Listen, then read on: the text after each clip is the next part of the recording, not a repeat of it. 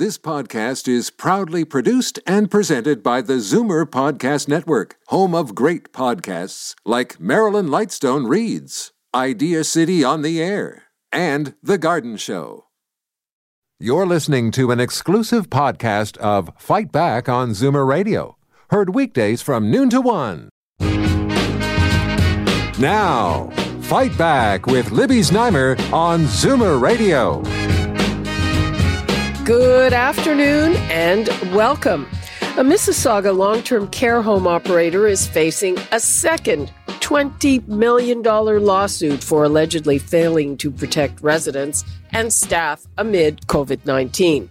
The plaintiff, Viet Do, launched the negligence and wrongful death lawsuit against Schlegel Villages after his 88-year-old father, Min Do, died at Erin Mills Lodge of COVID-19 on April 24th of this year. The claim, which hasn't been proven in court, alleges that Schlegel did not comply with directives issued by the province and health authorities, not isolating individuals with COVID-19 from non-infected people and failing to provide staff with PPE. Meanwhile, numbers compiled by the Globe and Mail show that 36 nursing homes in Ontario have accounted for 55% of the province's COVID-19 deaths in long-term care. So just over 1,000 of the 1,847 deaths in long-term care were in 36 older homes where residents sleep in the same room and share bathrooms. So is the key factor here design? And what else is at play? And we want to drill deeper on the nature of the lawsuit. I want to hear from you. The number's 416-360-0740, toll free 1-866-740-4740. Do you have a friend or a loved one in a home, an older home that shares a room? What is your situation? Right now, let's go to Gary Will, who is a managing partner at Will Davidson LLP, and Jane Meadus, staff lawyer and institutional advocate at the Advocacy Centre for the Elderly. Welcome and thank you both for joining us.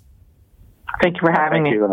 Okay, let's begin with Gary Will. So this is a second lawsuit against this home, and what are the allegations here? Well, the allegations against this home are quite similar to the allegations against a lot of other homes in Ontario. And that is primarily they didn't take proper care of their elderly residents. And by that, I mean they didn't properly screen and isolate people with COVID and protect their other residents from catching COVID from these infected residents. What you said in the introduction is quite right. We've heard of a number of circumstances where 4 people would be sharing a room. One of them would have COVID. The other 3 didn't. And this home felt that this was the appropriate way to deal with this. It's just ridiculous. Anyone with any common sense would say that you have to isolate people with COVID and prevent the spread of this infection. These homes were also lacking in proper PPE equipment, and their staff there weren't enough staff to look after the residents. The heartbreaking thing that we're learning is that people in these homes during COVID were not receiving proper care, and many of them were not being fed or given water. Or had their soiled diapers changed in an appropriate manner. So everyone, even the people that didn't catch COVID, were suffering at Schlegel Villages. And that's why we brought the lawsuit. Jane, I know you can't comment on the specific lawsuit, but these are all things that we've been hearing throughout, basically. Absolutely. I mean, we know that the long-term care sector has been underfunded for a long time.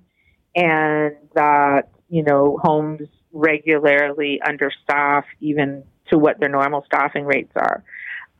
It's been propped up for years by family members, private caregivers that were being paid to go in. And once COVID came, of course, those people disappeared. And so homes, which, are required to be providing this care, weren't able to do that. So that's certainly, with respect to the sort of ongoing care. And I totally agree with respect to sort of the issues going on. The homes didn't have PPE. They weren't giving them out. I don't know the specifics of this home, but certainly in general, we were hearing from many places and from residents where they were telling us that, PPE was locked away. Their staff was coming in. They weren't wearing the proper gowns and things. And if you talk to hospital folk and you talk to long-term care folk, the precautions taken in hospitals continue to be extremely different than what is going on in long-term care today. Well, in terms of the PPE, I saw an allegation, Gary, that they were actually instructed to reuse it. Well, yeah, they simply didn't have enough, and they had to ration it, and they were reusing it, which is totally against common sense once again. And that's the reason that in these homes, so village of Erin Mills only had 180 beds. 90 people were infected in this home, and 21 people died. Erin Mills Lodge, again, only 86 beds. 40 of the residents were infected, and 21 deaths. And a further Schlegel Villages home, a village of Humber Heights in Etobicoke, again, 192 beds, 86 infections, and 23 deaths. And we've issued a class action with respect to that home as well. So they had a real problem in preventing the spread of this infection, and they could have easily taken preventive steps. Has your class action been certified? No, it hasn't. The courts remain closed, so that once the courts reopen, we'll be bringing an application for certification, and we expect all three class actions to certify ultimately. What is the status? I remember a couple of weeks back we were talking about the nursing homes, both for-profit and not-for-profit, are looking for indemnification against lawsuits resulting from COVID-19. What's the status of that, Jane? Do you know? I don't think that went anywhere. There was talk, but I'm not aware of any legislation that was passed or even introduced. I think there was a discussion, but it didn't seem to have gone anywhere, and hopefully it's not going to. Gary? Yeah, that's exactly the same thing. It was floated. There's never been any legislation. And beyond that, floating it to the public in June, there haven't been any further steps. I would suspect that it's not going to go anywhere, knowing how Doug Ford feels about getting to the bottom of these issues at nursing homes. I don't think he's going to provide them with indemnity, and if he does, that's going to be an issue in the courts for sure. What the homes were saying when they were looking for this is saying, if we don't get this, we will have to shut down. We will never get insurance. Is that a reasonable argument? Well, I think. Go ahead. That's up, between them and their insurers. And there's certainly other ways of insuring. Hospitals have their own insurance through a company. So there's other ways of doing things.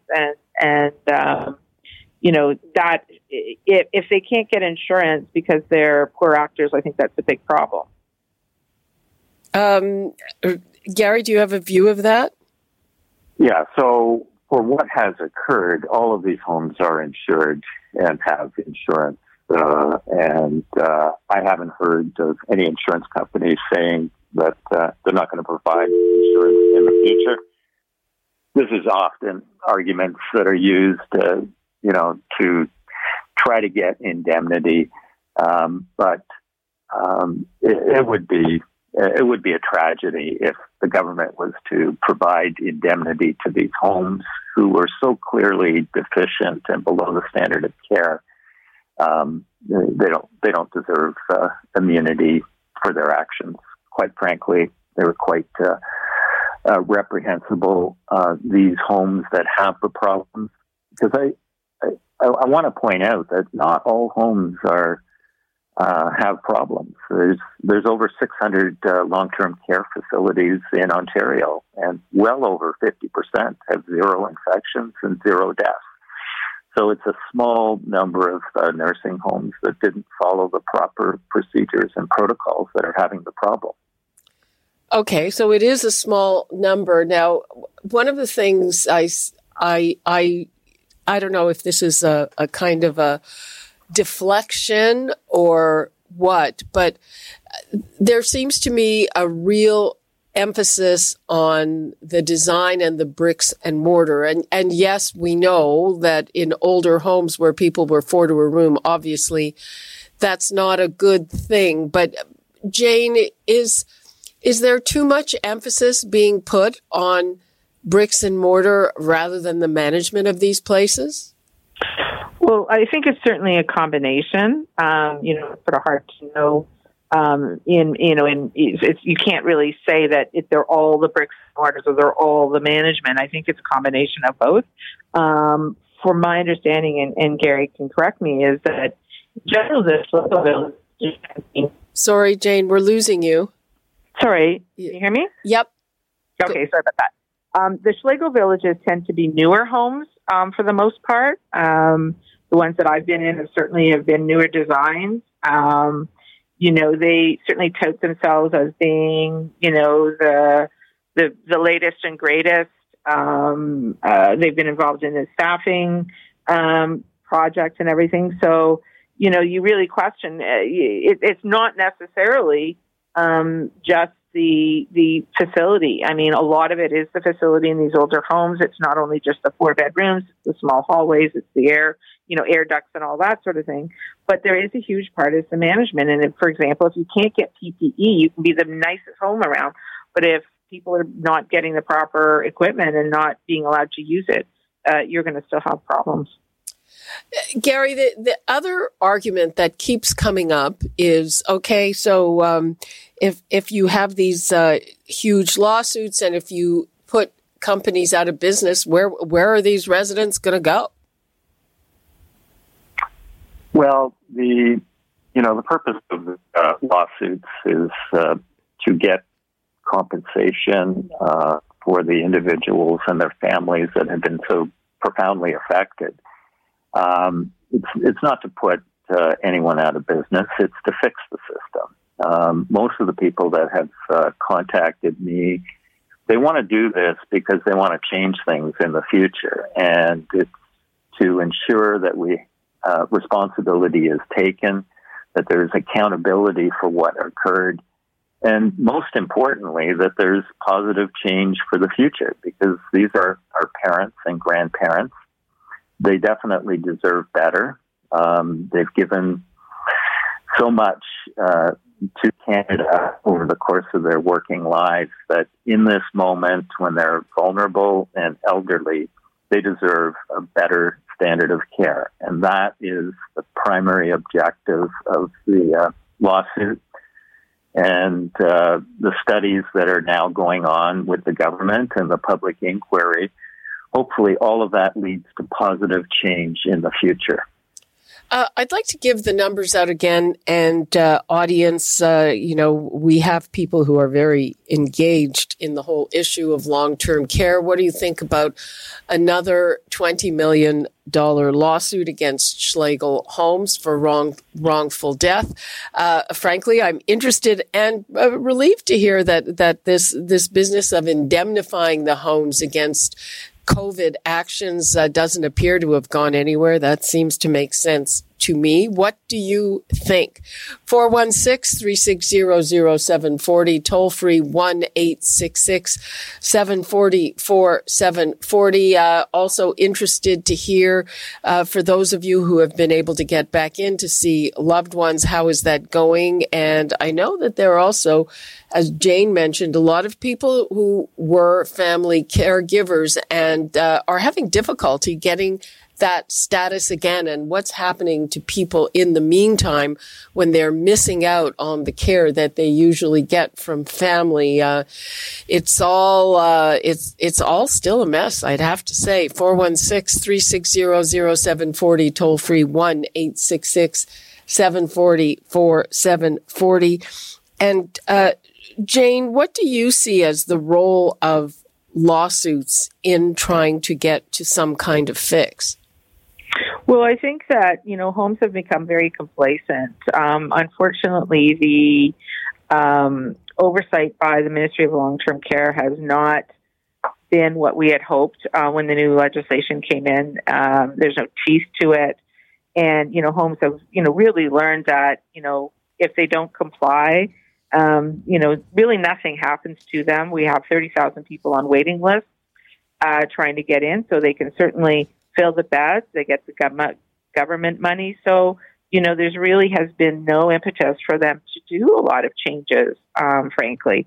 And so I think, the lawsuits are really going to be, calling to task and saying, look, you cannot get away with this anymore. And this is certainly things we've heard from the government. Oh, we can't have fines because, we just sort of have to allow them to keep going because, that's just the way it is. And we need to get them to sort of sit up and say, hey, we need to do better. And this is the way we're going to have to do it. The government oversight has not worked. And Jane, yesterday we heard about some more beds, fast-tracking some beds that will be done in conjunction with Humber River Hospital. Mm-hmm. So, that's a little drib and drab, but have you seen anything in terms of changing that, what you're talking about, making sure that the regulations have teeth and the oversight is effective? There hasn't been any change. We know that in the last couple of years, in fact, the inspection process has gotten weaker. When we look at inspection reports, and I certainly don't look at all reports for all 620 odd homes. But when I do look at reports, it's very frustrating because, things where we are absolutely appalled about occurrences. A home, for example, had over 50% of the prescriptions in the homes medications had not actually been prescribed for people. The prescriptions had run out and nobody had re-prescribed. And the ministry really did nothing about it. And that's a very serious issue that can have very serious consequences. So, we really need to, we've, gone to the ministry and they seem to have really backed off. They're not doing, annual full inspections anymore. They're relying on people complaining or homes putting in critical incidents. That's just not sufficient. We need oversight. We need teeth, and it's just not happened. There's legislation sitting on the books that might have maybe been a push with some monetary penalties. That this government has not enacted that, and we've never, we've had all those problems, and yet we've not seen any, for example, charges laid either through criminal code or through provincial offenses, which are both available, and we've had how many deaths? Thousands, and yet there's no charges. That's interesting. That's an important point, Libby, that I want to follow up on. Can I just, sorry, I had just clicked on a call from Andrea, so we'll get to that point after we hear from Andrea. Hello. Hi, Libby. What makes me madder than anything is why nobody has asked Minister Fullerton to be accountable for this. Like, she still has her job. She's still collecting a lovely paycheck, I'm sure. And she just stands there with the premier, which is very nice of him to back her up. But why isn't her neck on the chopping block? She knew about that. If she says, "Oh, we've been working on it." Is that good enough? As a Ontarian, that for me is no way good enough. I'm a senior. I told my daughter, I will die at home before you put me in a long-term care home. I will die. Oh, okay, Andrea, I'm going to put that question to our expert guests. Okay, good. There was speculation that Minister Fullerton would have to go, but nothing on that. And she is appearing with Doug Ford all the time. And, you know, their refrain is that this was a problem that's decades in the making. But I believe what Jane was just talking about, which is inspections, that's something that happened under their watch, correct? That's correct. And Gary, so before we get to your previous point, do you want to answer Andrea? That's an excellent point. There hasn't been any accountability, and there should be, because this isn't a problem just since March the 16th. This is a long-standing problem. So, for example, village of Erin Mills, they had been investigated by the Ministry of Long-Term Care over 60 days in 2018 and 15 days in 2019. And this is all in relation to individual complaints. So the ministry, after they did their investigation, they issued 22 notices. They entered 12 voluntary plans of correction and 6 compliance orders. So these problems were well known, except nothing ever changed. And when COVID hit in March, this home was not prepared, and many other homes were not prepared. There ought to be some accountability, and there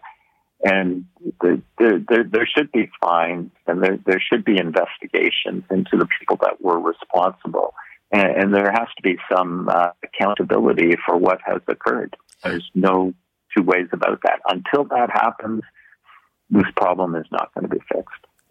Let me ask you this. You were just about to talk about the possibility of criminal charges, so go ahead. Well, when Doug Ford gave his press conference after the military report came out, that was back in May, and that report was just devastating. It sort of focused in on 5 individual long-term care facilities where the care has been so appalling that the military felt compelled to deliver that report. Doug Ford said at that time that he was referring one matter to the coroner's office for an investigation, and all the results of the investigation would be turned over to the police and the Crown Attorney's office. I don't know that anything has been done along those lines yet, but it should be done. It needs to be done. If there are people that need to be held accountable, this is the perfect time to do that, because that's the only way things are going to change. Jane, do you agree we need to see people in jail for this? Well, we certainly need to see criminal charges for sure. There are situations and predating the pandemic where if that person had been living in a home, the family members would have been charged for sure. We have never seen homes being charged for, this neglect that goes on. I'm not talking about even the COVID. It's the failure to feed, the failure to bathe, leaving people in feces and, dying from bed sores because of it. We have never seen criminal charges. If that happened in your home, you would be charged. And so we do need to see it because people need to be held accountable. Interesting. So, Gary, assuming that your lawsuits are certified, how many plaintiffs would you expect? How many people would you expect to be included in it? So once the claim is certified as a class action, we would represent then all the residents and all the family members of the residents. unless they decided to opt out of the class action lawsuit. So in the case of Erin Mills, there are 21 deaths, and so the estates of those residents who passed away and the family members of those residents would all be class members unless they opted out. We've also gone beyond the deaths at the home. We've brought our action on behalf of people who contracted COVID and subsequently recovered, so they are included in the class action lawsuit. And because of the appalling conditions in some of these homes, we're bringing an action on behalf of all the residents of the home because we're saying they were paying for services that were not being provided. So it's very distressing to hear from family members that their parents are not being fed, they're not being showered, they're being left in soiled diapers. With respect to those residents, the claim would be for a return of the rental income that they were paying because they were not being provided with the services that they ought to have. Jane, what would you like to leave us with on this? Well, I think that, the sort of community at large should be up in arms about this. I think that people should be demanding change in the long-term care sector. We will see some of it through potentially through the commission, although it's a very short time frame. It's not a public inquiry, so it's unclear how much we'll get. But I think that, the ministers do need to be held accountable. And I agree with the caller that, this minister hasn't done a lot. And to say that, with somebody else, what were you doing in the time, since the government came in? I don't think they did much. And Gary, Will, just before we go, give us a sense of the timelines for these lawsuits.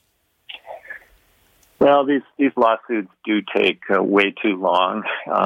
They're usually never as a result of the plaintiff's side because we want to get these matters investigated and pushed along. But, we're facing a backlog with the courts. The courts are closed. They have been for 5 months. Once they get reopened. I thought they were reopened. Well, they're reopened for emergency situations. They're certainly not open with respect to trials, so you have to justify your matter to be heard. And there was a huge backlog even before COVID, which is only going to be worse. And I'm not sure how the courts are going to adapt to that. So these cases do take a lot of time. They can go on for years and years.